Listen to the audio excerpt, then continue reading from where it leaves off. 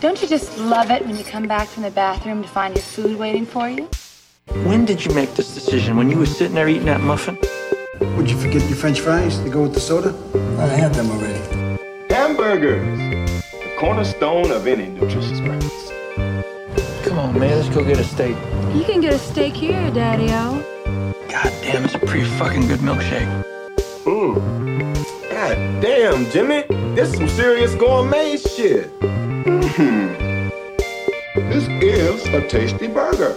Want some bacon? You know what they call a quarter pounder with cheese in Paris? I'm hungry. Let's get a taco. Attendez la crème. Bacon tastes good. Pork chops taste good. Hello, and welcome to another episode of Nope, It's Not Over Drinkers. It's Cooking with Quentin. I'm your host, Mike Burge. This is the podcast where we're going to be talking about all of the movies that Quentin Tarantino has directed and some that he only merely wrote the screenplay for, such as the episode that we have today. Today we're talking about True Romance, and I am joined by the regs on this podcast, even though this is only the second episode. You'll recognize our voices from the Reservoir Dogs podcast. I am joined by the luscious, beautiful, very freshly 27, Jack Kolodziejski. Yes, There he is. Hi, here I am. Hello. 27. 27. It was your birthday yesterday. It was my birthday yesterday. I got you Dunkirk on 4K, but you already had it because you are a fuckmaster. It was the first 4K Blu-ray I ever bought, so you know me. 4K Fuckmaster. And the other voice that you're hearing over here, of course, is returning champ, the Sultan of Swing himself, Robert Anderson. Hey, how's it going? And we are joined by, what we're going to do for the rest of this podcast is try and get a different guest on every episode.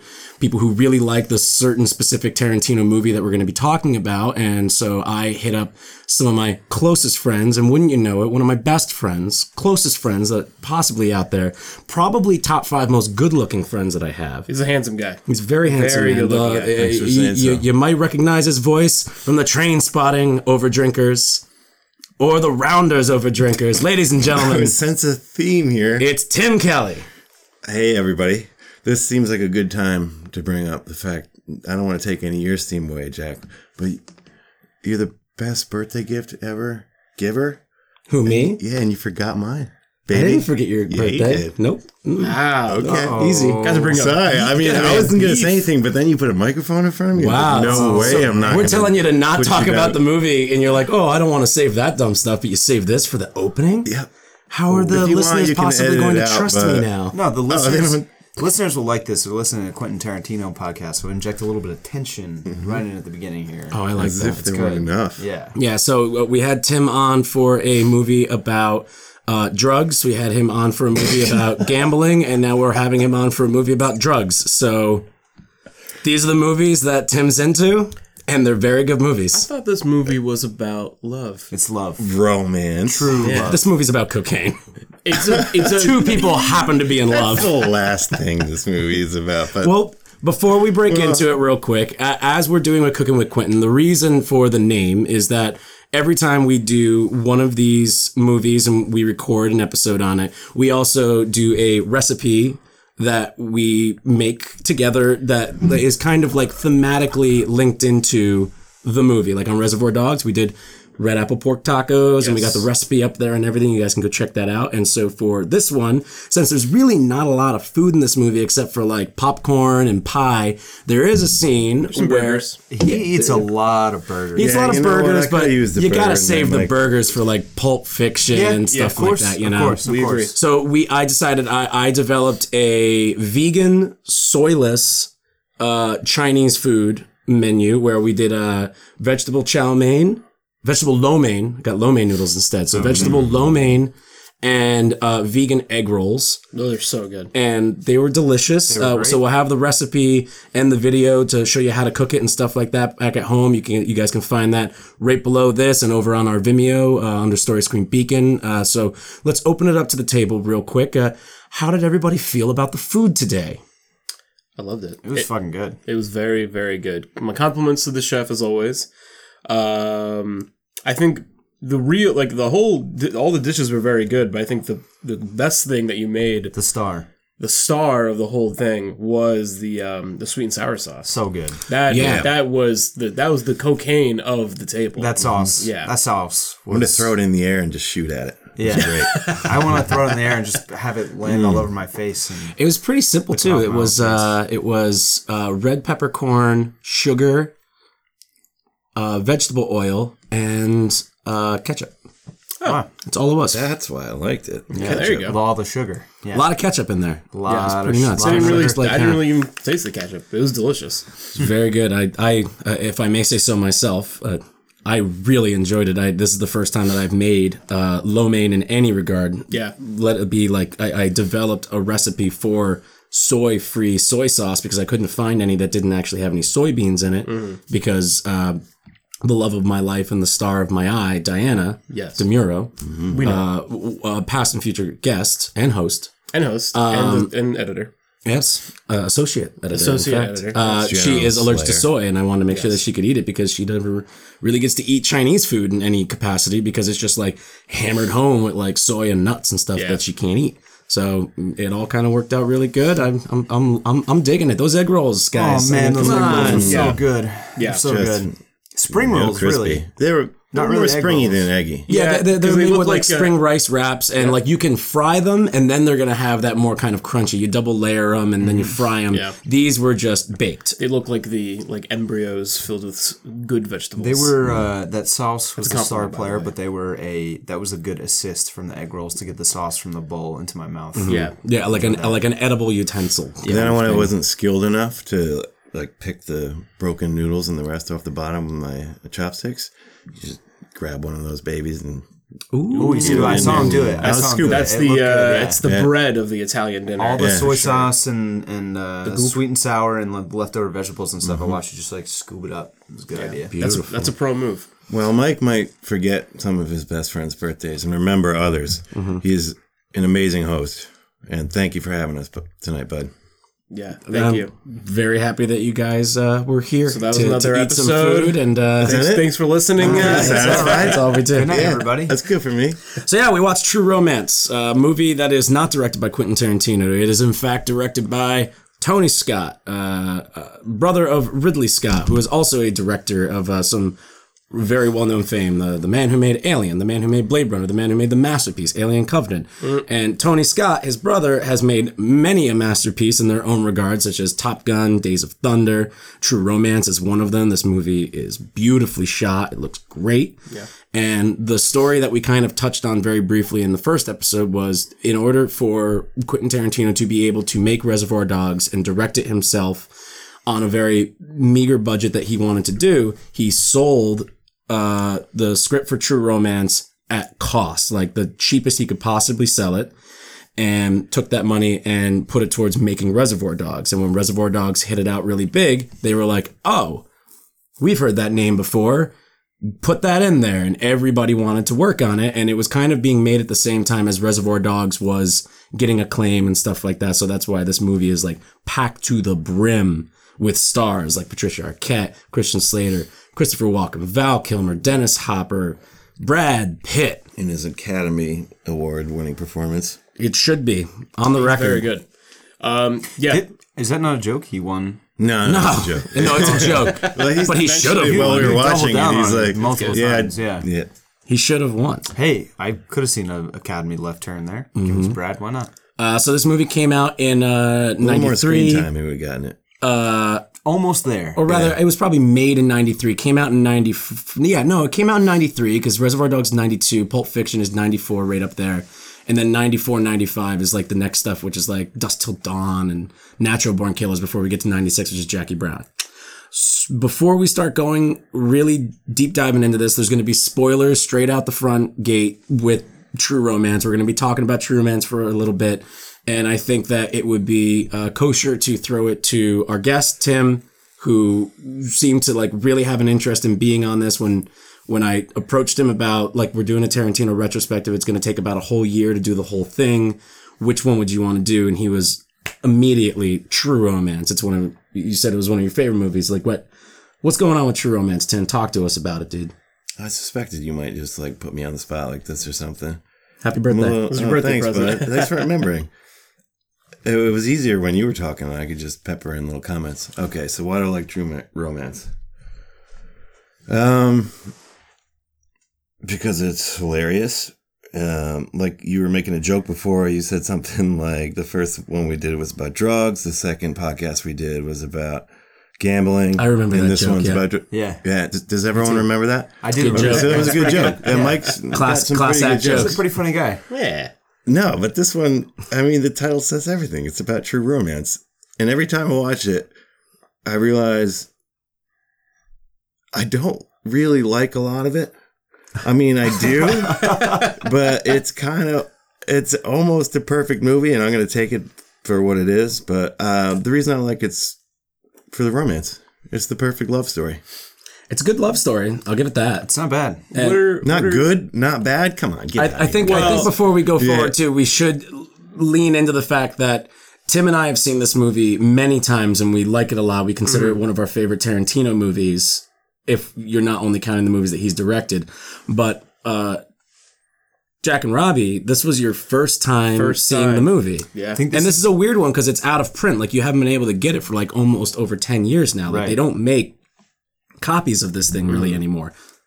It's the one, I think, movie that I've not seen out of all the Tarantino stuff that we're going to tackle. For me, it's Jackie Brown in this one. Yeah. But it definitely has, even though he didn't direct it, it's got his, I mean, the writing kind of really shines through. A lot of N-words, yeah. A you're lot right. of, yeah. There's a lot of those words. His cherry on top of any script. Very much. There were multiple times during this movie where I just, in the middle of it, was like, nope, Tarantino definitely wrote this movie. He sure did write this movie. But it is cool. It's cool. Do you agree, Robbie? I really like it, and I like. It feels very much like a Tarantino movie, obviously, because he wrote it, and it's like packed with kind of his posse, or what later will become his posse, in terms of like the group of actors. But the whole time watching it, like in the back of my head, and maybe this is will spark a conversation. Like, what would the movie be like if he directed it? Like, would it be any different? Or I figured we would have that conversation. Yeah, because I really like the movie for what it is. I think it's great, and I like the Tarantino isms that come across through the writing. You can tell that, but I'm curious, like, what choices he would have made if he were to direct the movie. Well, I know me and Tim were talking about there is an alternate ending to it, where I believe Christian Slater's character Clarence dies. Yeah, like he does die, and then it's like a different kind of. To be honest, that makes more sense. That's kind of the one thing I don't love about the movie is the ending. I really like the happy ending. Kind of that it surprising. it's like the Hollywood happy ending. It goes against everything that the movie was kind of talking about, like mainly in the sense of Clarence being like this kind of. Just like this like walking, talking, breathing metaphor of like people like Quentin Tarantino who are always like comparing real life to movies and stuff like that. And he says, he's like, all the Oscar nonsense, like all the movies that they're made off of bad books that nobody wants to read anyway. And they're like, happy endings and stuff like that. He's like, I like the real true grit stuff, Kung Fu movies, Vietnam, like little scene movies, stuff like that.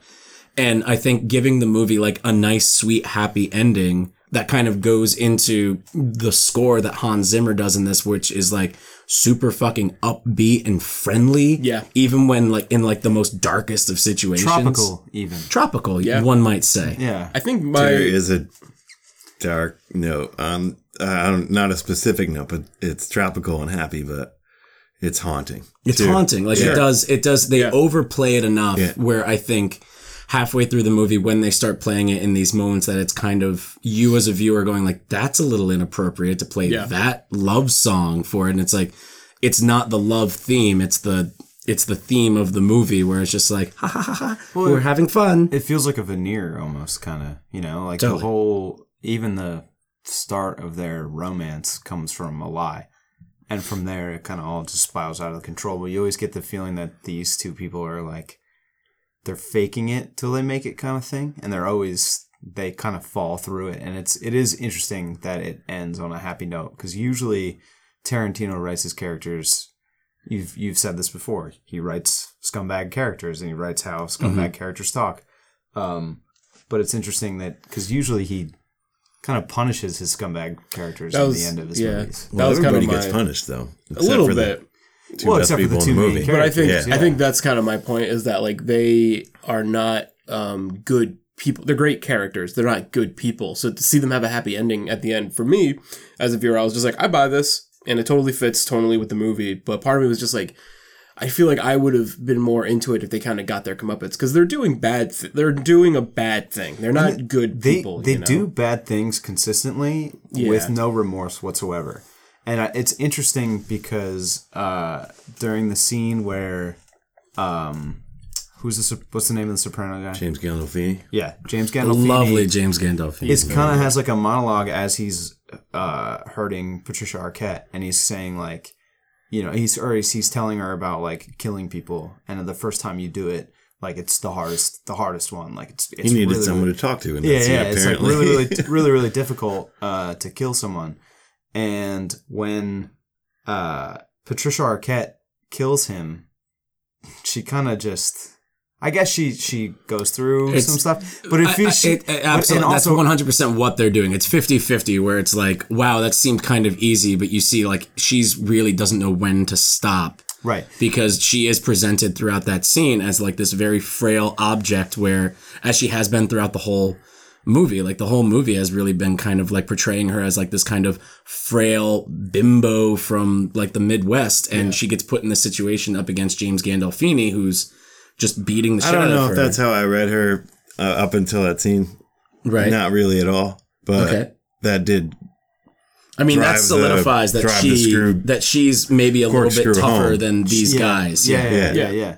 But also earlier in the movie when Clarence kills, what's the Gary Oldman? Drexel. Drexel. When he kills him and he kind of just shoots up the place, he comes home and eats a burger. Like, he doesn't really feel any remorse. Well, no, but he's also at the same time, he's like, oh, that's the best burger, and he's acting like kind of an asshole to her. He's like, what, did you fucking love it? Like, he's snapped, he's switched over a little bit. And she tethers him back, and he does the same thing for her after she kills her first person. And he's like, oh, I grew up at an airport. Like, he bring them back down to earth. Sure. And it's, I think that's the true romance, is that they've got each other's way back. Of comforting each other. Even though, they're going through these really fucking weird things. Yeah. I mean, it's a Bonnie and Clyde scenario, and that's kind of, I think, like the archetype where they're anti-heroes, but it's their love for one another that kind of like perseveres throughout all of the hardships that they go through.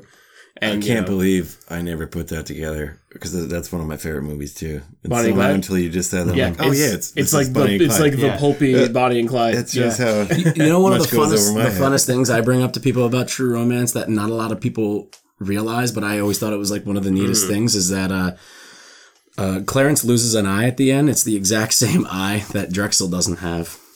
Oh, I know it's a 50-50 shot, but it's like you lose an eye, buddy. Yeah, sure. Eye for an eye, kind of. And Drexel's got that line where he's like, Clarence says, like, I'm her husband. I'm Alabama's husband. And he goes, that makes us related. Almost. Practically related. Like, and it's like he kills the first person that he kills. Like, he ultimately, in some kind of fun Tarantino way where it doesn't really have any impression on the tone or the story itself. It mirrors at the end. And I think that's what kind of helps with the happy ending idea. There's enough going on in the happy ending, naming the kid Elvis and stuff like that. Like, there's enough in there where I'm like, that's earned. One more thing on that, because this is how we got into this conversation, I think. The score and how happy and tropical and that whole thing, it almost indicates that this is just coming to me, but it kind of tells you that there's going to be a happy ending. You know what I mean? Kind of, yeah. No, you do a little bit. Yeah, I can buy that. It's like, like you trust it a little more, because you're like, oh, okay, you go through a really horrific scene, then bum, bum, bum, bum, bum, bum, bum. You're like, okay, I can do this again. I mean, and you were saying while we were watching the movie, you were like, man, that scene, every time I watch it, it's so rough. I forget how rough that scene. The Gandolfini, Patricia Arquette scene. It's very rough, and you keep getting to the point where you're like, are they just going to kill her, and then it's going to become Christian Slater's movie, and it's actually the opposite of that. Christian Slater gets taken out. I mean, the metaphor is kind of like, in that scene in particular, he's talking about how hard it is for his first kill emotionally, but for her first kill, it's how physically demanding it is, and then the kind of like emotional impact never really happens to her because she's defending herself, Right. All right, so we're getting a little ahead of ourselves. We're going up there. Let's talk a little bit more about Tarantino. Yeah. Since this is his podcast, technically. So this is He didn't show up. Is he coming? No, he didn't show up. Hopefully we'll get him on the next one. Quentin, is that you? Look at that. Nah, it's the cat. Quentin's here. It's interesting because this is the first one, because we're not just doing the movies that he's directed. We're not doing his big 8 leading up to the 9. We also have a couple in there that he's directed short films for, or that he has just written the screenplay, whether or not how much of his stuff eventually made it. This is the only one where it's full-on Tarantino script. Yeah. And From Dusk Till Dawn is Tarantino and Robert Rodriguez touched up the script a little bit on it. And the big one is Natural Born Killers is, he wrote the script and he sold it. And that was that went through about 2 or 3 other people before it finally got to Oliver Stone, who is notorious for changing scripts and just letting actors do whatever they want.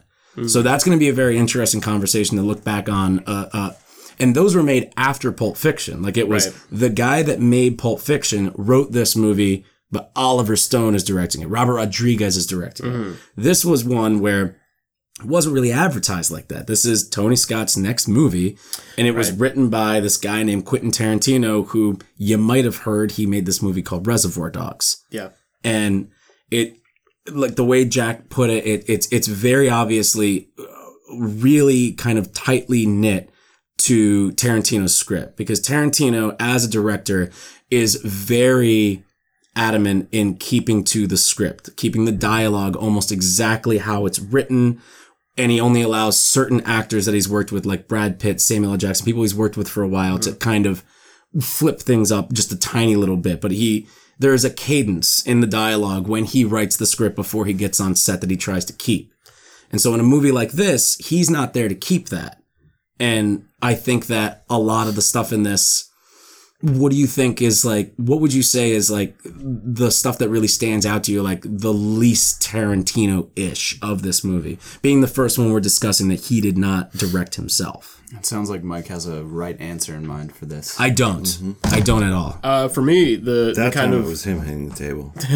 For me, the least Tarantino-y thing about the movie, I think, is the music. Because you do have some songs of the time being played, but I don't think that his movies would have a score like that normally. I think it works for this movie, but it doesn't strike me as particularly Tarantino-y. But the things the characters, the dialogue, the opening, all so Tarantino. Mm-hmm. There's a kind of detail I think he puts into his scripts when it comes to the dialogue, just little bits of flavor that he adds in that I think make it feel distinctly like a Tarantino kind of thing. It's hard to really put your finger on exactly what it is, but there's just a lot of little bits of flair in the dialogue that I think make it at the same time feel pulpy and kind of elevated, but at the same time realistic. Does that make sense? No, 100%. Yeah. Timmy? So earlier we were talking about it's almost distracting when you're watching the movie because you're constantly asking yourself this question, what's Tarantino? What's Tony Scott? And so you got the score, and so the dialogue is Tarantino. The story is Tarantino. The movie looks like Tony Scott, but to answer your question succinctly, I think it would be the sweetness. Because you don't get, this is a sweet movie. Mm-hmm. All of Tarantino, they have sweet moments, but they're not sweet movies. And Tarantino's sweet moments in his movies Yeah. are always kind of this hyperbolic sweetness, almost cartoonish, where it's he's really pointing out, look, I'm being sweet. Mm-hmm. Almost in the same way that when he's ultra violent, he's look, ultra violent, motherfucker right now. He's nobody can do what Tarantino does in the same way that really nobody can do what these seminal directors, you're watching a movie like this made by Tony Scott, who is essentially Michael Bay version 1. And Michael Bay has said he loves Tony Scott's films. And if you watch Days of Thunder and Top Gun, and then you put that to Michael Bay's commercials and music videos that he made before Bad Boys, and even going into Pearl Harbor and stuff like that, they look like Tony Scott movies. Mm-hmm. And it's this attitude that nobody can make a Michael Bay movie the same way that he can, and nobody can make a Tarantino movie the same way. It almost makes you can. wish Tarantino would collaborate more. I mean, with Michael Bay would be amazing. Can you imagine a co-directed movie by Michael Bay and Tarantino? It would fuck. I would fuck that. It would fuck. Yes. It would fuck. It'd be a monster. But no, yeah, I agree. It's like you do watch. It's really weird watching a movie through Tony Scott's eyes, but it's a Tarantino script. It's a Tarantino idea. It's dealing with Tarantino themes. It's a little more lofty, I guess. And I think the score has a lot to do with that. Yeah, and the sweetness that Tim brought up. It's like there's a little bit more of a, oh, this is kind of nice, even though there's all these bombastic moments of violence. It's also way cornier. Yeah. It's like when you watch it, it's an 80s movie. It's like... It's got a different levity to the corniness that Tarantino maintains when he's directing his own movies. Because his movies are very corny. They're very cheesy. They're very typical. Like he's really?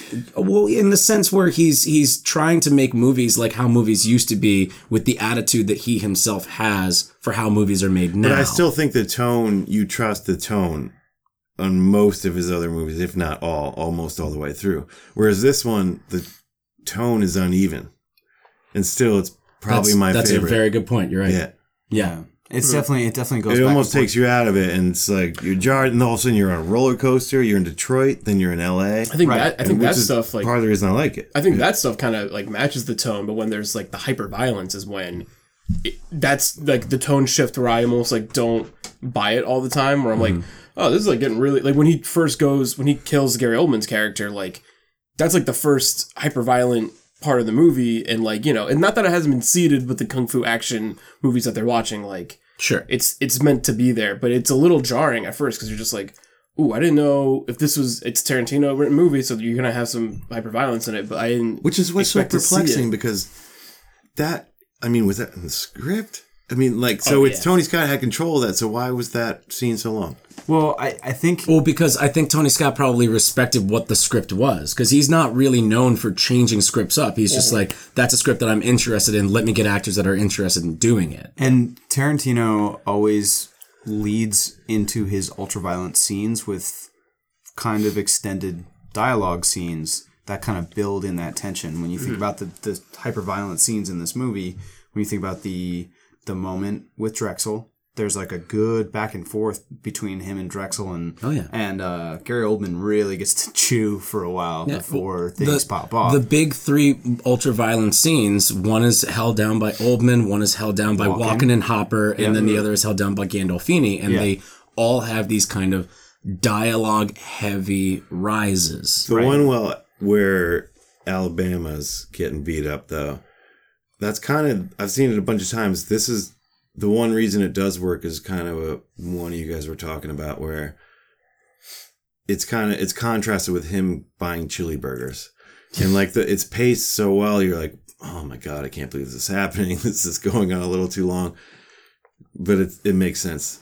Yeah, and a little bit more in that context. They break it up with him being off, being completely oblivious to what's going on. Which you need, otherwise that scene would be excruciating. I mean, it adds a little bit of levity to the scene, but it also increases the tension, because you're like, oh, he's nowhere near anywhere to save Patricia Arquette in this case. Because you don't know how long it's going to go on. You're like, well, James Gandolfini is just going to kill her in a couple minutes, right? If he's down the road getting burgers, he's not going to come back and kill him, but thankfully Alabama's the one that kills him. Well, and I like that a lot. Yeah, I like that it's Alabama defending herself. Seeing her for the first time, I did not know if she was going to make it out or not. Like, that scene had a lot of tension. I think that's really what that's what the whole setup of that is doing. Is like, oh, they're going to kill Alabama, and then Christian Slater, the star of the film, is going to do his little like 40-minute revenge story kind of thing, and that's not like what you can it see is. in hindsight, but.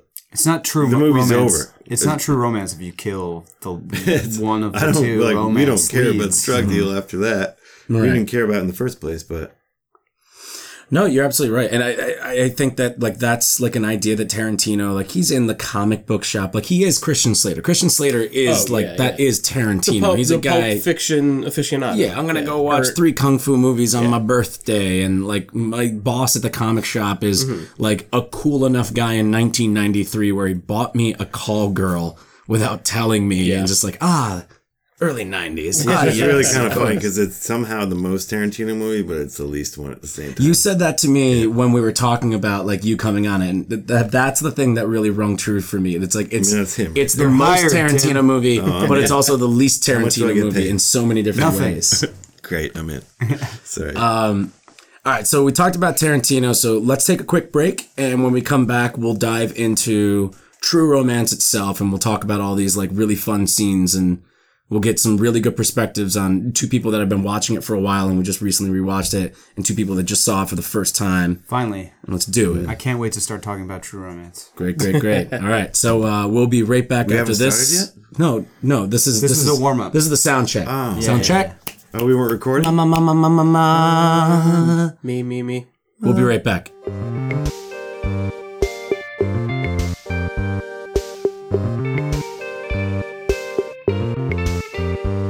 Hello, and welcome to another episode of It's Fits, where Story Screen's own film laureate, Brian Robert Fitzgibbons, speaks on a film.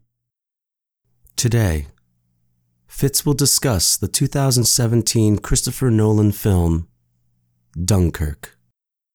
Dunkirk, haven't seen it. I don't know if it won any Oscars because I didn't watch them, and nobody told me who won. Didn't really ask. Dunkirk won sound mixing, sound editing. That sounds lame. Yeah. They were up for Best Picture, right?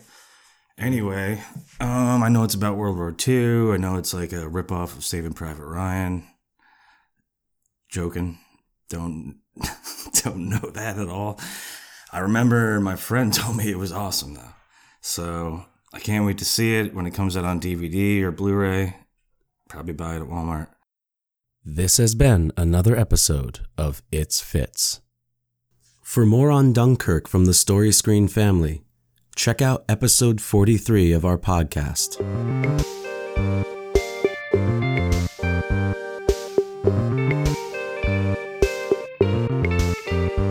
And welcome back.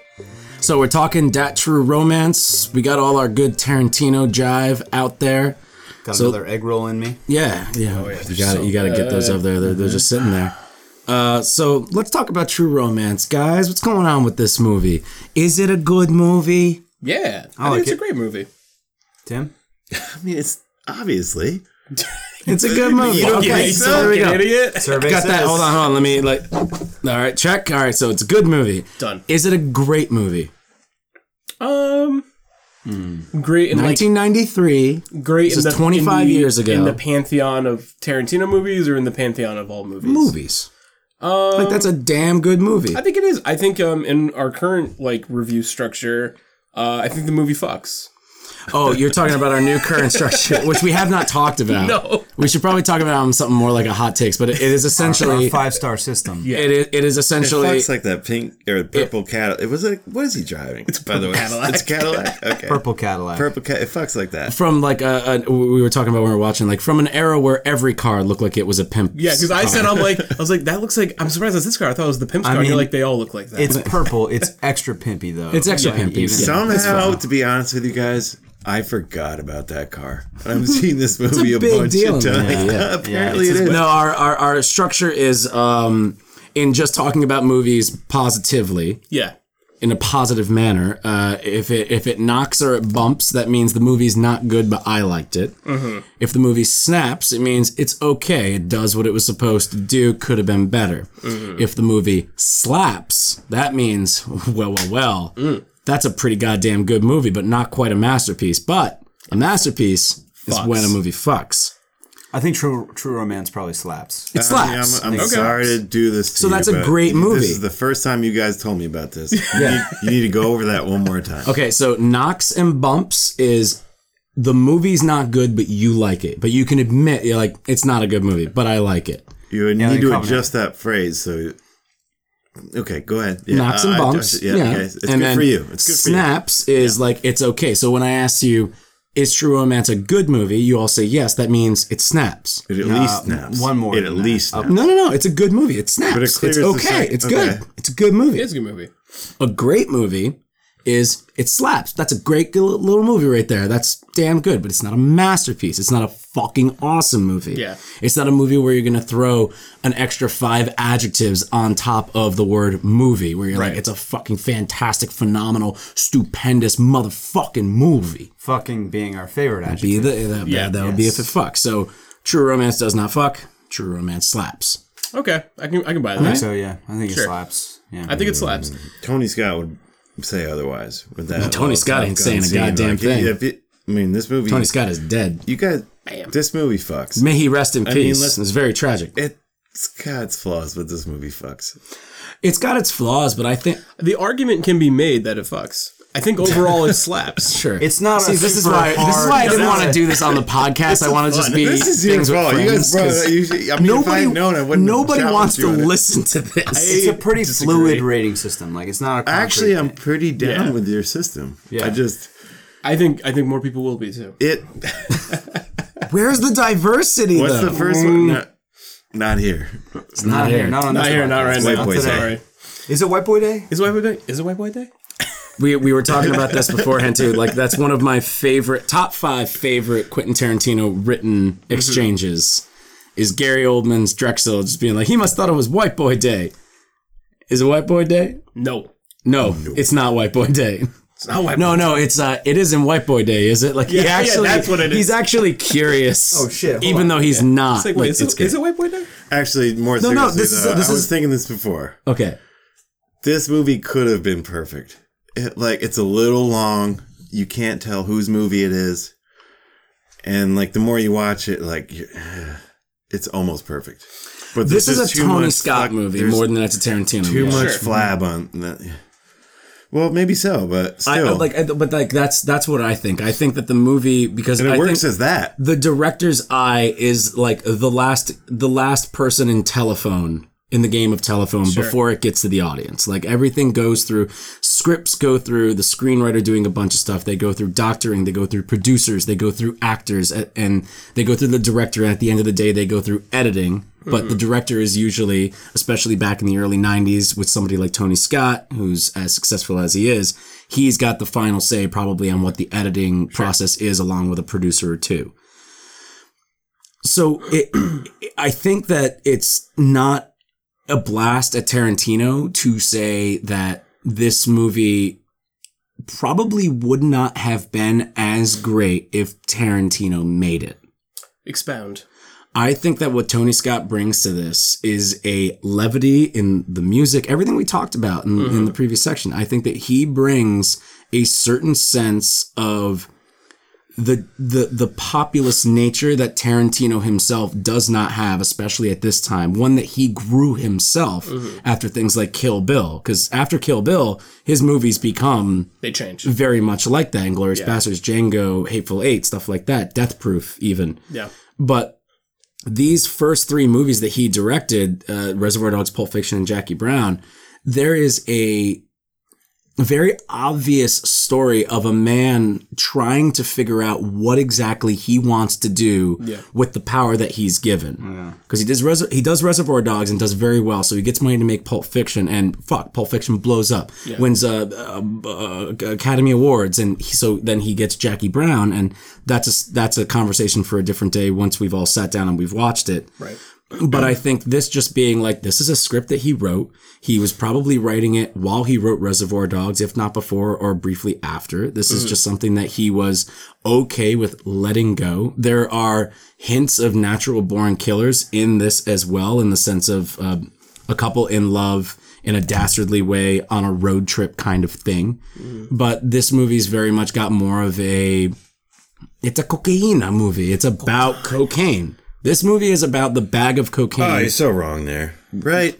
Tell me why. I think I'm with you, Tim. Yeah, no, good. It has nothing. That's just the catalyst for all the ridiculous action. And you have it's the mobsters, centerpiece for police, everything that happens. A bunch of schlubs, Hollywood directors. It has nothing to do with the movie. I think it is the kind of...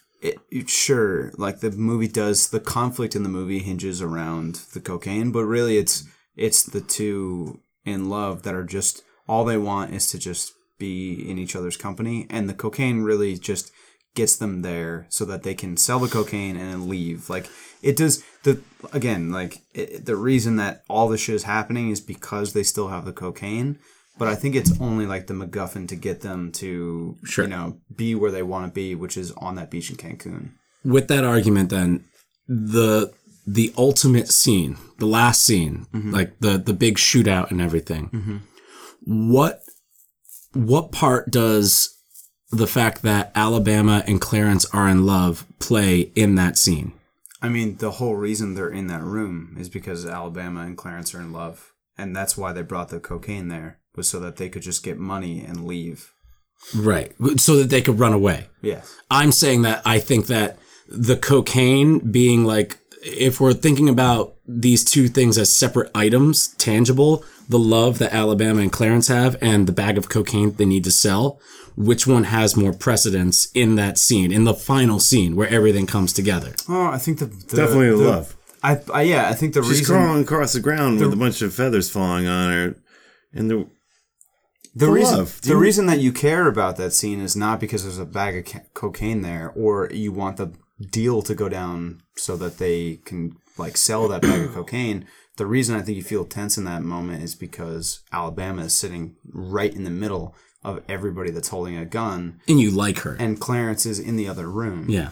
And then the reason that the scene has like weight to it is because you think Clarence takes a bullet to the face and Alabama's reacting to it. I think that you guys are both right. If you were to look at what the log line... Who's both? Everybody. Oh. Yeah. Or the two... So it's me and Jack versus Mike. I guess. Basically. Yeah, I was like, you said they're both right? Yeah, Robbie, either make this a tie or break the tie. Yeah. It's not a tie. So my logic being... Robbie, say cocaine. Thank you. The logic. No, I just said the word because it's fun. The logic of the movie, or like the log line of the movie, or the pitch, is a pop culture aficionado falls in love with a call girl. They try to escape by taking this thing of cocaine, and hilarity ensues. And the cocaine and Christian Slater kind of like have like the same fate by the end of the movie, whereas like the cocaine kind of gets blown, so they get the money, he gets damaged. Like, no, if these are our main characters, cocaine and these like other people, like they kind of all go through the same like trials, tribulations, and fate. So I think like, the cocaine is as much of a character as the other people are, but the movie's about all of it. It is about their romance, but it is about like what happens when you steal from people you shouldn't. Would it be more even keel to explain what I'm talking about in saying that the movie's 2 hours long, almost to the dot?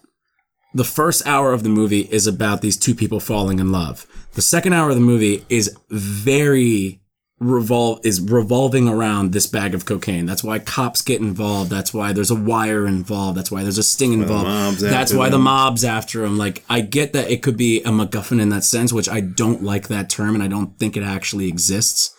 There's reasons for characters to do things, and that's why you create these things when you're writing a script and calling it a MacGuffin. Yeah. MacGuffin's just got like I didn't mean that as a pejorative. No, I know, but that's like the perfect way to say it. It's like the I think it more represents everything they're trying to escape. Right. I'm saying the term MacGuffin just has such a fucking like a dirty mark on it now, where it's like, no, but that's like just a writing tool. Like that's what you use. Yeah, of course. I mean, it's the same thing. And it was poorly executed, by the way. Chekhov's gun and everything, like.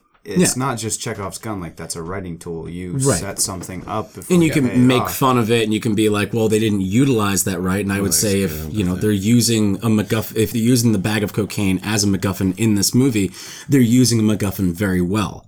I'm saying that I really think that it's driving most of the story more importantly than the romance going between the two characters in the latter hour of the movie. That seems crazy to me to say that the cocaine is more important than the romance in a movie called True Romance. I think it is. I just don't know. You think it's crazy, or you think you're not crazy? They're not going after Christian Slater in Alabama because Christian Slater in Alabama. They're not going after Clarence in Alabama because Clarence stole character Alabama. Names or actor names, just keep it straight. Yeah. Like if they were going after Clarence because he killed Alabama's pimp because he was in love with someone that the pimp was pimping out, and they're going after him because of that. That's about the romance. This is because they accidentally grabbed cocaine and they're like, oh, we can sell this and this is how we can live our lives. Nobody cares that Clarence and Alabama are in love except for us, the audience. everybody else in the movie is centered on the cocaine. Mm-hmm. I think that's Dad cares a little bit. Dennis Hopper cares a little bit too. But if they weren't in love and trying to run away together, they would not. I don't think they would have kept the cocaine. I think they're trying to. They see the cocaine as an out so that they can be together. 100%. Yeah, I'm saying that the movie itself is more concerned with the bag of cocaine than it is with their romance in the last hour of the movie. You could say that. I mean, I think an argument can be made for that. I'm not sure. So I'm sorry to interrupt you, Robbie. I think you're saying it's not concerned with the romance so much as the bag of cocaine. It's concerned with getting the story to where it's going. And that's why the thing is uneven and it falls off. Well, yeah, I mean, that's... Sorry, Robert. No, okay. Go ahead. But that's how movies work too. And I'm more pointing out that the first hour of the movie is like, look at them falling in love. They love each other. Don't you believe it? And by the end of the first hour, you're like, yes, I do. And the second hour is more about, okay, so now this bag of cocaine, which was just like a rudimentary thing that just happened to happen along with them falling in love, that is their out, is the thing that's piling all of this bad stuff onto them. That's why the cops are after them. That's why they're wiretapping people. That's why the mob's after them. If that's why Brad Pitt's that final not scene, getting condescended to. Yeah, I mean, like, their love is never in question, which I think is why, like, that argument can be made. It's like they're always going to be in love, kind of no matter what the circumstances, and we are giving enough, like, backbone there to find that. It would be uninteresting if they kept the movie just being about love without involving this bag of cocaine. There would be no conflict, which is where the cocaine comes in. This is what I'm talking about. I think that the bag of cocaine is like the major point of conflict, not them falling in love and still loving each other. I think the movie is about love and, like, trying to make something better for yourself by unconventional means, but I think the plot is about, you know, what happens when you get involved in some illicit shit. Mm-hmm. I think that might be the kind of distinction that we're trying to find. Which is why it's also interesting and I think weird that it ends on a happy note, because particularly Clarence says multiple times to Alabama, like, we deserve this. Mm-hmm. Like, we deserve this happy ending. We deserve to sell this cocaine and make a bunch of money. I don't think they do. And that's, I think, it kind of feels like the movie's saying that. That's a big deal. No. That's, you were talking about that. Like, we were talking about, like, Quentin Tarantino writes scumbags, and you always want your scumbags to get their comeuppance, but Clarence and Alabama aren't scumbags. I kind of think they are. I kind of think they are, too. Why? Oh, my God. You're lovable. They're lovable. No, put the knife away. Tip. No. It's not a knife. It's a corkscrew, man. No, smash. And let me tell you why. I think from the very beginning, what starts the conflict is Patricia Arquette, Alabama, has this pimp, and Clarence she's not a horse, she's a call girl. I know. Sorry. I never called her such a horse. I just want to make sure you got that clear. Clarence goes out of his way to go kill that pimp. Well, it's his own male ego. He can't take it. Exactly. And I think he wants to be And Elvis. By the way, she lets him go. She should never have given him that address. That's ridiculous. This is what is fueling what we're saying. Is like they were really so involved in romance. They could have just fucked off and been fine, or even stayed where they were and been fine. But they went out of their way to, like, step into this shit because he reads comic books. He has this, like, male ego. Like, he's got this like idea of these like movies, and he wants to be like in the movies. He tells that story. It's like, oh, he's got this ring around a necklace in this comic book that he's talking about, and it's like, oh, the guy rips it off and it falls in the ocean. He dives in the ocean. Isn't that cool? And I think they have this. And she says, "You're so cool." Like, that's "You're so cool" is.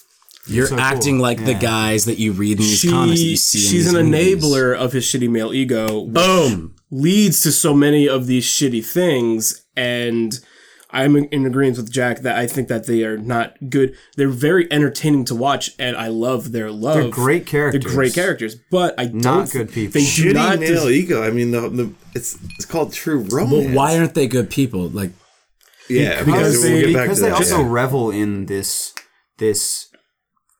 criminal lifestyle that they are, like, putting themselves into, and they also have zero regard whatsoever for any of the people that they get involved with it. Like, when he brings her to his dad right away, after not talking to his dad for 3 years, his dad winds up dead. and they never even like pay a second mind to it. He also, like, everyone, and then again with Dick, like they get Dick involved, and Dick makes it out alive, but he very much could not they're have. idiots. No, I think But they're not actually like, when we're talking scumbags, we're talking they're like not scumbags in the way that they're like murdering people. Are they, would you say they're shitty people or they're idiots? I think they're shitty idiots. Sure, okay. Because they don't have any sort of they feel entitled to this like movie style happy ending that they get. Right. And they don't have any regard for the people in their lives that they're like getting wrapped up with this and hurting in the meantime. They have no empathy for anyone else. And they don't. They only I don't kind of. I think that they do selfish. have empathy. I think they're just kind of caught up in this thing. And also, like Tim said, like in the background, if the listener didn't hear, like they don't know about all this. I mean, they don't know that his dad got killed. They don't know that they don't know that the mob is after them until the mob shows up at the very end. And then they deal with it accordingly. That's the whole plot point of Dennis Hopper's character, is that they find out like they're not after us, so we can go to LA to go see my friends before they went to his friends. They made a point for that. But they're just fucking idiots and they don't follow up on anything. They're not. Do you think that idiots? I won't even have that either. They're idiots because they're in a criminal world and they're not criminals. They have no idea. So they're an idiot in the sense of like that's how criminals are going to work. But do you think that, like, you know, wouldn't you guys do the same thing? No. No, I probably wouldn't have gone out of my way to murder a pimp. accidentally get. Okay, so I make it a point to not fall in love with call girls, by the way, too. But just like big thing that I do. Well, good for you. I hope that happens to you one day. But if you got $200,000 worth of cocaine, not fall in love with would you try and find a safe way to sell it? Yeah, you goddamn right you would. Probably not. I'd probably turn to the police. I mean, that's the best way. Think about it. You get like $500,000 worth of cocaine. How would you even think to sell that? Well, guess what? You go to Hollywood. You find somebody who knows a producer. You wouldn't do that. That's the best way to do that. That's the best way to do it. The domino effect of the logic of the movie is totally sound. Again, these are not critiques of the film. It's completely sound. Yeah. Like that wasn't sarcastic. The tone I think it makes sense. I think how they work out. The domino effect is brilliant. How they work out with like teen heartthrob Michael Rappaport talking to them about like, yo, I'm a guy, I'm an actor, but like I don't know people that like want to buy this amount of cocaine. Yeah. Except he totally does. And realistically, and not only does he totally know where, he's already thought about it. But he realistically goes down the line. He's like, I've got a friend who is an old acting buddy, and now he's a PA for a producer. So I guess that could work. And it's like, yeah, that's how that shit works.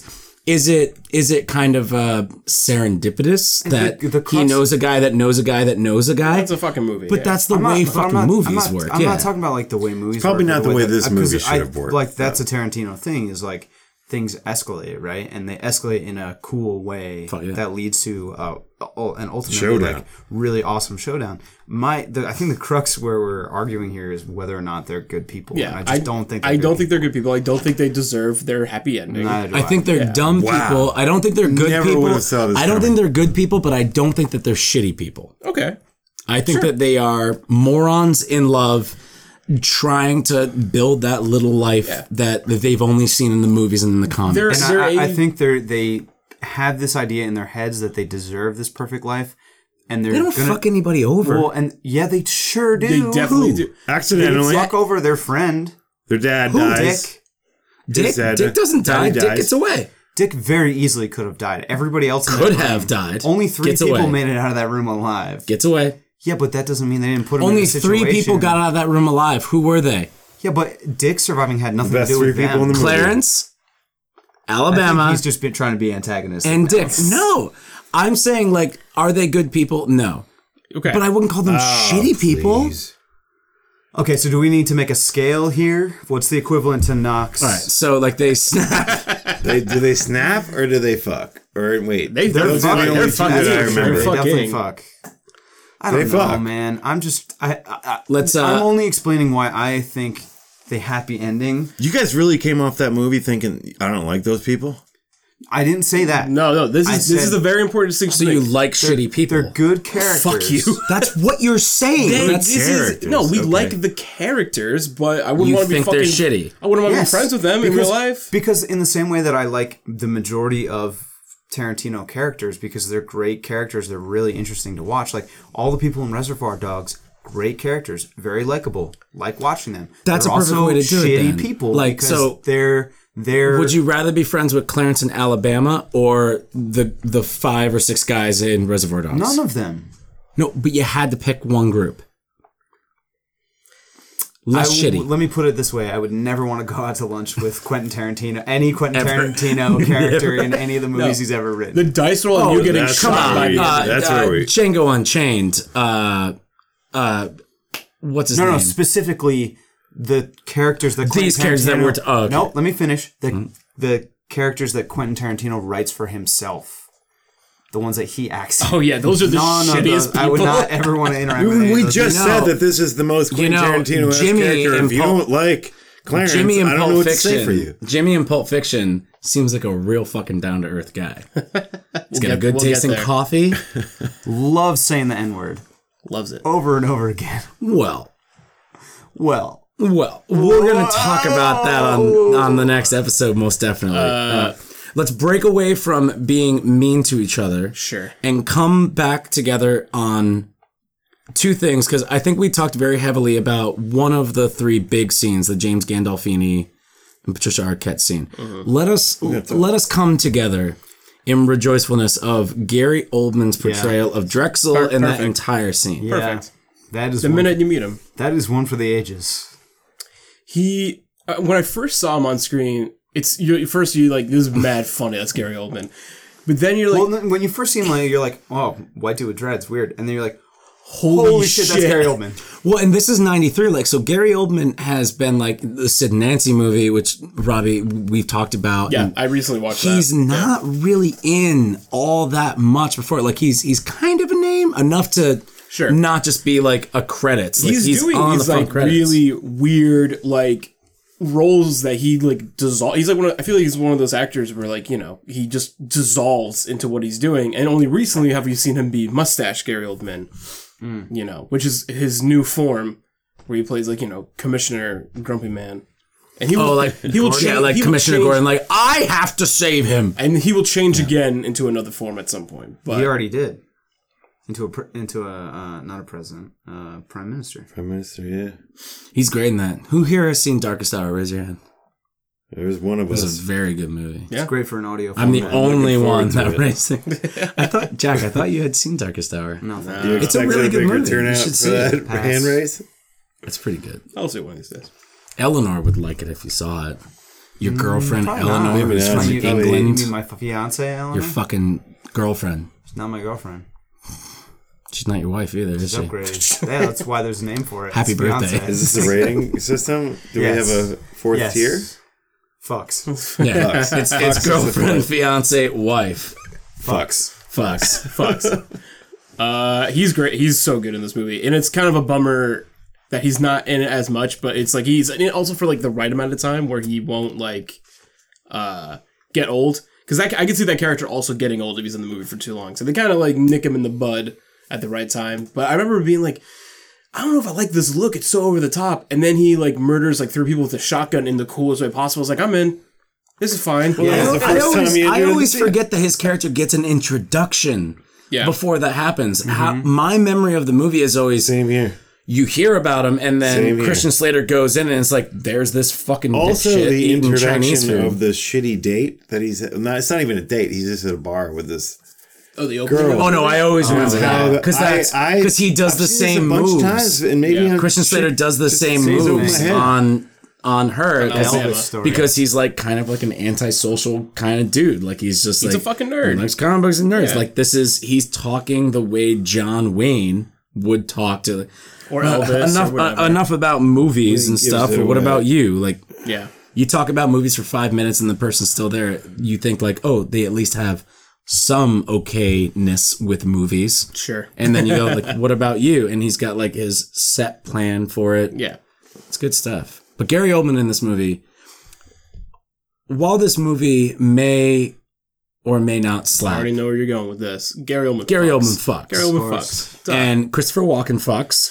Yep. He's not in the movie enough either. Oh, Dennis Hopper fucks. Dennis Hopper fucks. And James Gandolfini fucks. He's a bad man. I would even say Patricia Arquette fucks. Because she's doing a better question very is heavy, who does not like different fuck in things, this but we'll movie? save that for the a answer different is no one. Christian Slater Who doesn't slaps. fuck in this movie? Christian Everybody Slater fucks just in this movie. Michael Rappaport snaps. Get at it. He snaps. He's all right. He fucks in the way that he fucks. Brad Pitt fucks. Brad Pitt Oh, fucks. Brad Pitt. What's the other word? Like where it's like, oh, like the, I just want to the be clear. creme We de la all creme. sound It's like beyond real fun. assholes, but I'm so in on this metric. I'm totally with you. Can we like Brad put Pitt together has a bunch of random transcended- words? He menage a trois. Like, He's above it. Mike, do you is it just when we do these podcasts, are you concerned with this all the time, or is it just when I'm here? Are these people good people or bad people? with Tarantino, Like in the movie? Because I want to get back to that. Yeah, no, hello. it's more as we're talking about Tarantino, one of the biggest things about You wanted Tarantino to movies. Figure out whether he's a good person or not. No, it's not about whether he's a good person. It's Tarantino has this kind of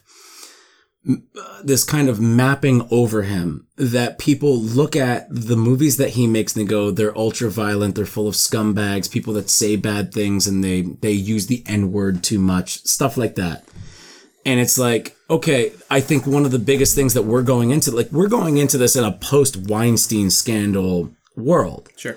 And all of these movies are produced by Miramax, pretty much all the way up to and through Hateful Eight. Like I'm fairly certain that Once Upon a Time in Hollywood is probably going to be the first movie that's not produced by Miramax, and it might still be produced by Miramax under a non-Weinstein company kind of thing. Right.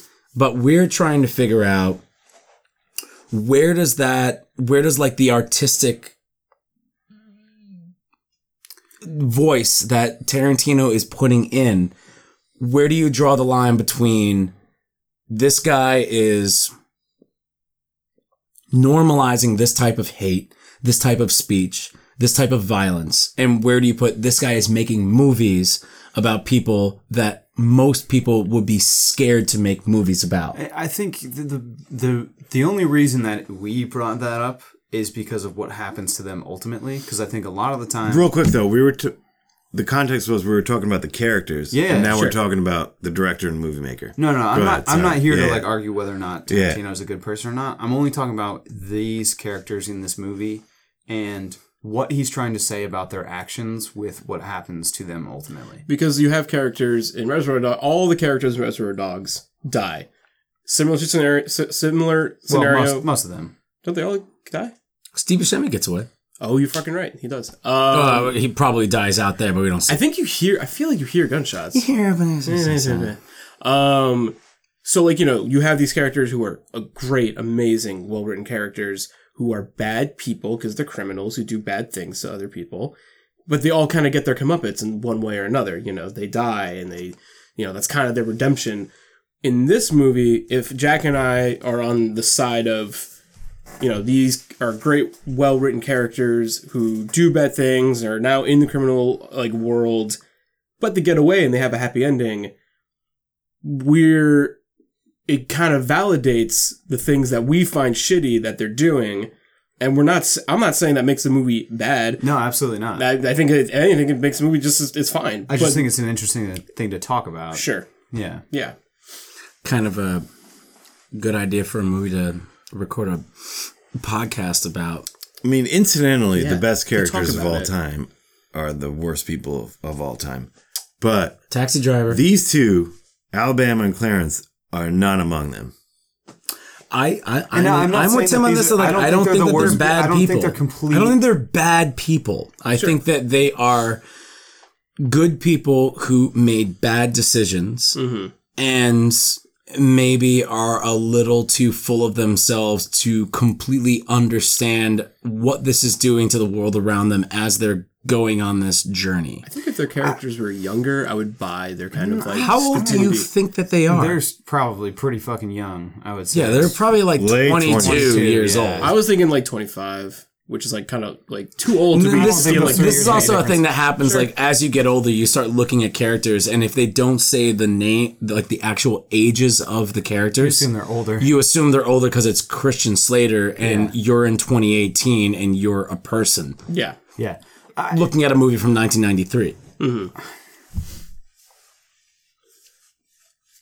I don't Jack. think they're not like villains, obviously, but it also feels like the movie is trying to be somewhat critical of what they're doing by the way that they keep coming back to Christian Slater saying like, we deserve this, in a way that almost feels like it's like looking at you, the audience. Isn't that why you saying, relate like, to them? Do you actually deserve this? Yeah. Well, so who's worse, Clarence or Drexel?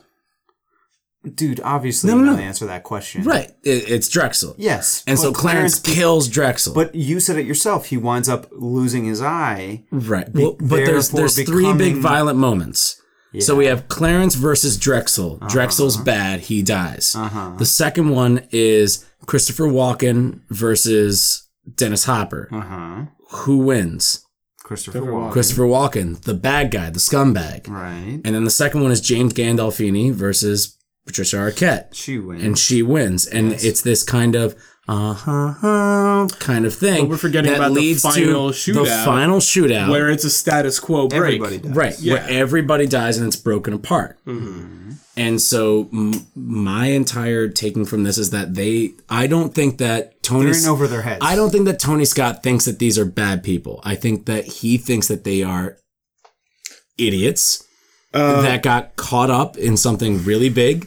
And they're not going to back barely able to get out alive. No, it's not that they're not going to back out. They're not aware of how big this is. Sure. They're just trying to sell some drugs. They're not aware that the mob is after them at any point in this movie. And especially not the police. They think the police they think that they're totally in the clear. Yeah, for sure. They're going to... They're doing the drug deal on a roller coaster ride in a theme park. Yeah. Which was a good idea. It's a very good idea. And it's shot amazing. Well. Yeah, it's like Top Gun, only roller coasters. It's very good. Yeah, I don't know. I just don't. In my head, I thought the end of the movie was going to be them not getting what they wanted, and then they do, and that's a fine movie. That's a fine way to end that movie. Okay, you can only end it one of two ways. Let's talk about this. Let's talk more about that ending, that alternate ending that you were talking about before. What happens in that? Because I'm not familiar with. Yeah, I don't know as well. Tim. I don't really remember any either, other than I think Clarence dies. I mean, that's all it is. The same movie. Yeah, but then what happens?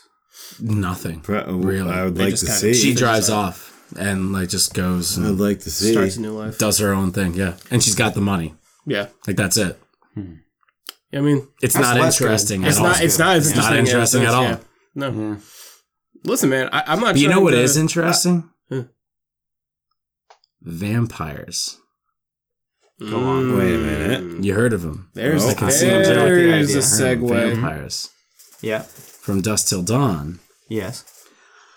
A lot of stuff, as the story goes, some stuff that Quentin Tarantino, while writing True Romance, the stuff that he cut, dialogue stuff, went into From Dusk Till Dawn. And that's what kind of puffed that piece out. As the story goes. Don't want to be labeled down to that. Sure. But I heard that somewhere. Don't quote him on it. Don't quote me. It's been a while since I've seen Dusk Till Dawn, so I don't actually remember how that ends. That's probably like, if we're going to talk about, and because we have one more thing to talk about in this movie real quick before we I think we've got a couple things. But we'll get there. But I think one of the most interesting things is in these three movies, this kind of trilogy of movies that Quentin Tarantino only wrote but did not direct, and being True Romance, that's the other one Natural Born Killers, and From Dusk Till Dawn. Those are the three.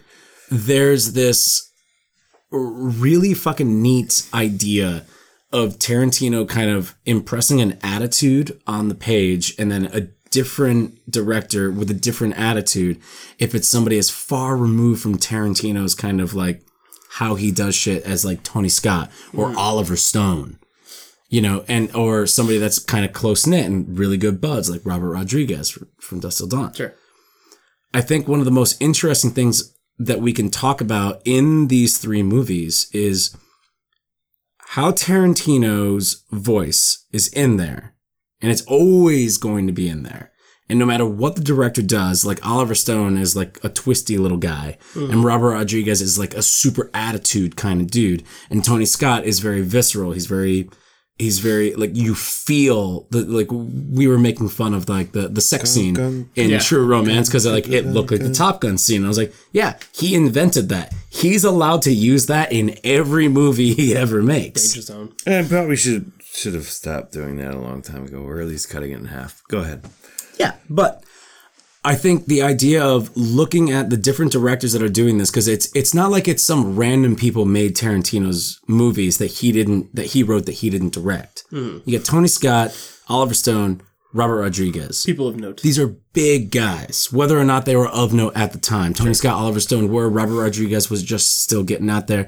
He had made Spy Kids. He had physically like huge. Spy Kids really got him out there. Spy Kids fucks. The first Spy Kids. Spy Kids 2. Oh, I can attest to that. Spy Kids 2 fucks. Yeah, it does.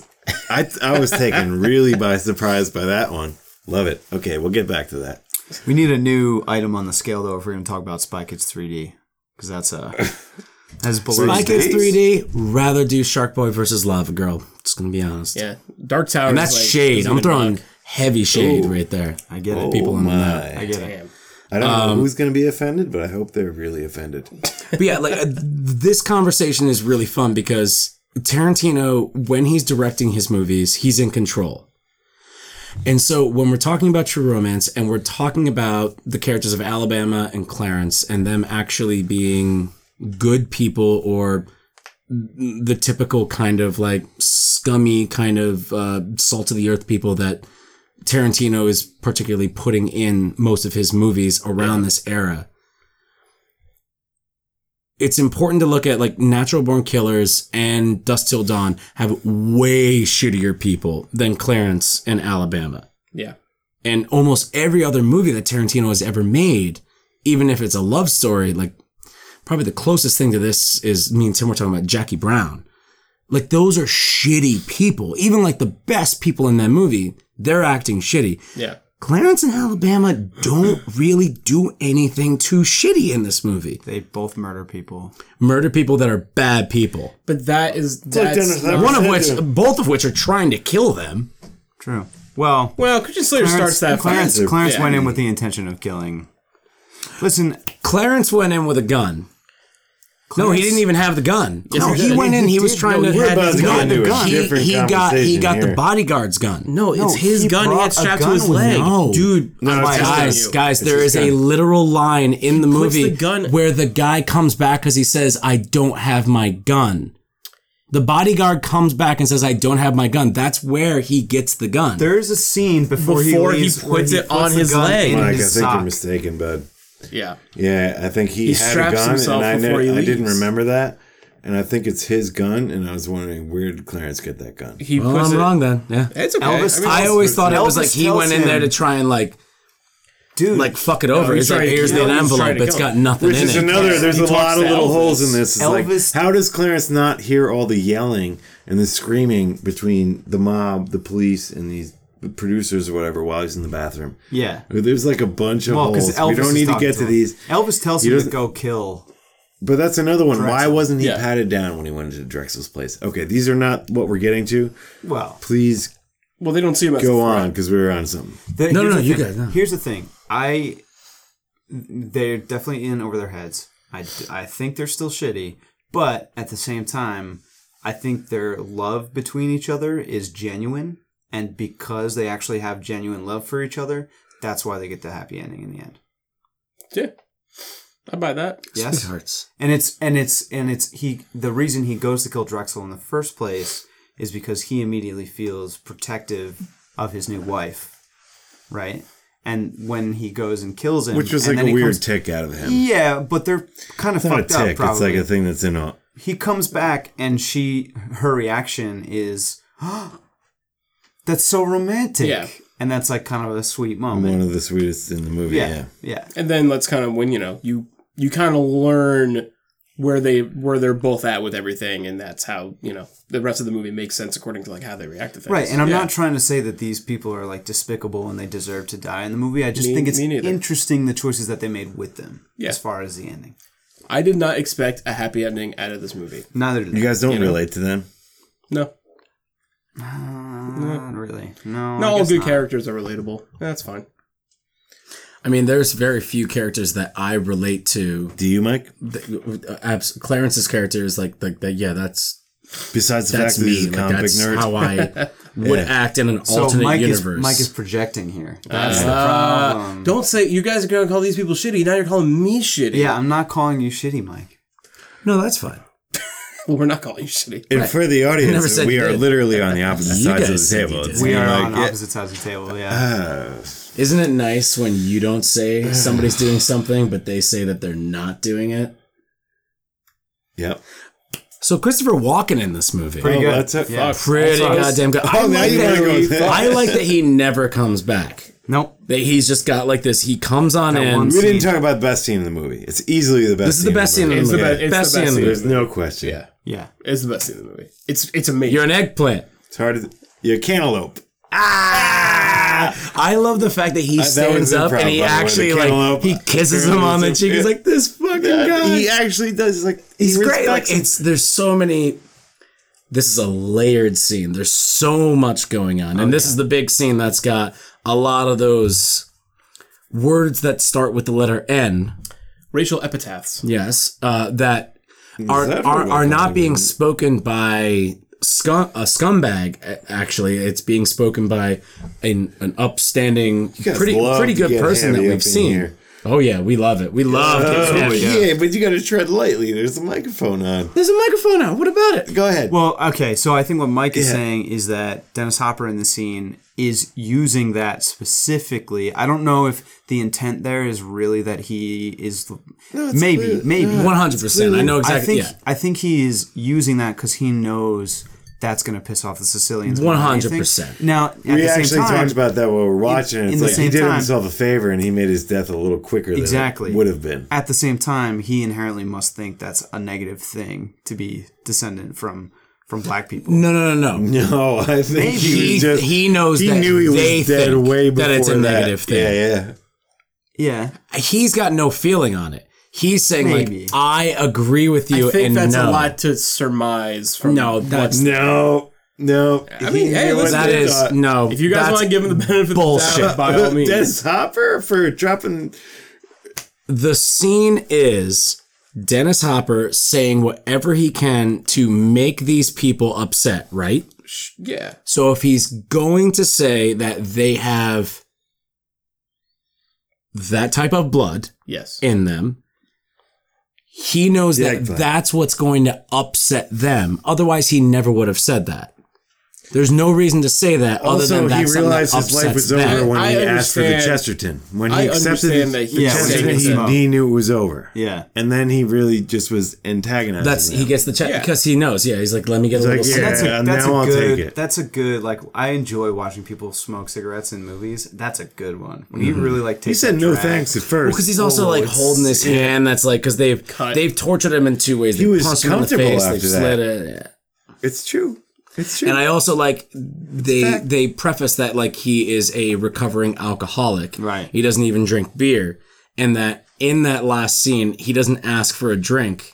He just wants a cigarette because he's already got the slit in the hand with the whiskey on it. He's like, I don't need any of this. Yeah. Just give me a cigarette and let me fuck with you guys for the last like 5 minutes of my life. And Christopher Walken gets that immediately. He knows that's exactly what he's doing, and he just lets him go. Yeah. And he's got that great line at the end where he's like, I haven't killed a motherfucker since 1984. And he just like shoots him in the head like 8 times. It's phenomenal. There's a lot of headshots in this movie. I didn't put this together until this time. I didn't equate that scene with the one where Alabama's getting basically tortured. And they're both stone cold, never going to give up a thing. Yeah. It's like what you will give up for your lover. For Clarence. True romance. Because he's a good guy. And they are good people. Yeah. And they're not going to give them up. Oh, thanks for driving that home. We're right on this side of the table. They would never sell out. You guys their are allowed friends. to feel the way you would like to feel. There's a difference between being right and being stuck up. Fuck boy. Oh boy. Why don't you go get in your pink Cadillac and get the fuck out Why of don't you here? go get your fucking shine box? Purple. We're just gonna, we're on weird. two sides of the table on this one, and that's just the way it's gonna That's be. fine. Yeah, I'm okay All with right, it. so guys, True Romance Slaps. slaps. Slaps. Yeah. Slaps. Fucks. Tim thinks fucks. Respect. That's why And he's I'm here like, today. I'm like Fucks. in Sky between falls, slaps and but it fucks. fucks. So It's I'm gonna fall on edging. slaps. It's edging on fucks. We're not making this the official. Everybody needs to go to sleep. Come We on. get more into this. Robbie, if edging you is something want it. completely Edging. different. Edging is above. That's the 5th level. No, that's what helps you get That's to between fucks. 3 and 4. It's, Okay. it's between all of them. All right, guys. So thank you so much for listening. We have talked about wait. True Romance. Tim, I know there's probably closing because you said there were multiple things you want to talk about. Anything else? Do you have any closing thoughts? I don't. But as a matter of fact, I do. So I think okay, one more thing. So Yeah, I knew Tim what's had the one more last? thing. What's the I last knew it. big guy? Alabama is set up as a narrator. Turns out she's not, but she does at the very beginning and the very end. And I'm on my phone here, and this is not the full quote, but it has something to do. The context is she's asking Clarence. I don't remember, even though I just watched the movie. Why is shit so fucked up? That's the way it goes. But don't forget, it goes the other way too. That's the way romance is. Usually that's the way it goes, but every once in a while, it goes the other way too. Thank you, Tim. Doesn't sound like a shitty person. Sounds like an idiot. Sounds like a good person to me. Sounds like a very an good idiot? person. Oh, Good people can be idiots. They usually are. Have you well, met that me? makes 4 of us. Thank you guys so much for listening. We have a bunch of other Story Screen podcasts. We got Hot Takes. We got Overdrinkers. We got Cathode Breakcast. We got Coming Attractions coming right back on, baby. It's going to be absolutely great. It's happening very soon. Yeah. And also Cooking with Quentin.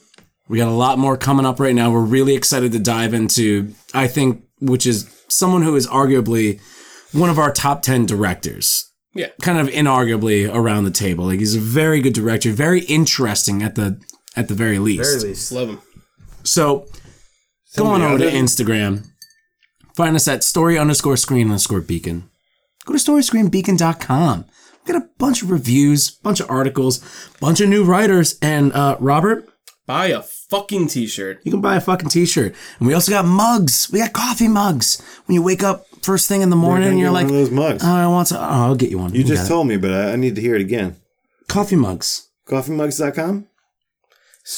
StoryScreenBeacon.com. Oh, that's the one. Okay. Where you can get a coffee mug with the Story Screen logo on it. We got a screen printed on there. It's really good. You can drink coffee first thing in the morning. Present. Give Once yourself a day, a present. every day. Christmas is coming up. Don't worry about it. Get your friends a Story Screen mug. Follow us on Twitter. On Twit or Twitter.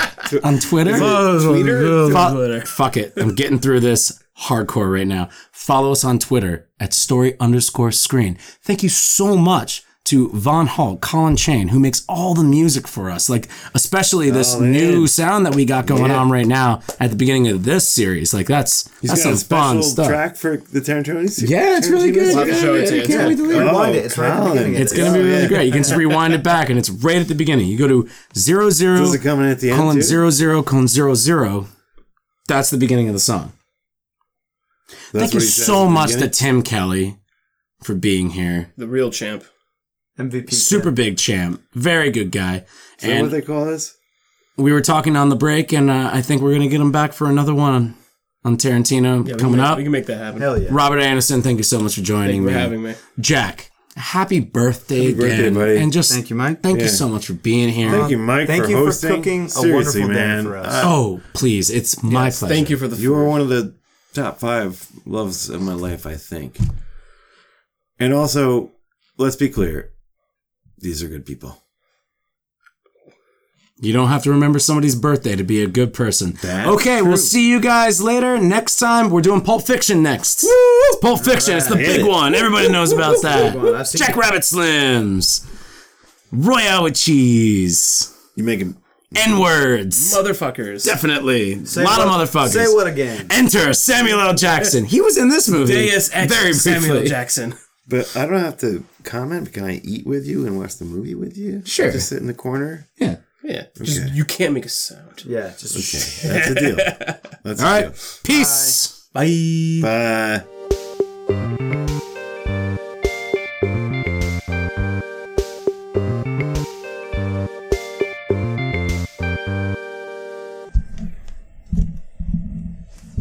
I have a problem modulating my voice. I talk like this now. I would only just say it with Jack, just because like you're so Soft-spoken. soft-spoken, maybe like lean in or anything like that. But I think this will pick you up really good. I just don't want to push the gain I'm too pretty hard. close to it Yeah, here, I think so- you're gonna be fine. Be all right. Cognit. Cognizant? Cognitive. I think it's cognizant. Cognizant. I think it's Cognitive. it's cognition. That's not what I meant. Do you meant cognitive? Cognitive. That's not what you meant, is it? I don't think so. What does cognitive mean, everybody? It's like an ability. It's more than a state of mind. Being If aware. you're being, if it, like it's, is I don't know. being cognitive. I is know being that I'm aware. right, but So when they say in movies, when they say someone's like cognitive of weird shit, it's like they're aware of weird shit. I think it's cognitive. Be cognitive. I always try. Cognizant. Cognizant. That's the one. We're gonna sort this out later. I think it's cognition. We'll I think figure it's it out. cognitious. We'll check this out. By the end of this podcast, we're Cognition. going to figure out what it is. That's what the whole episode's about.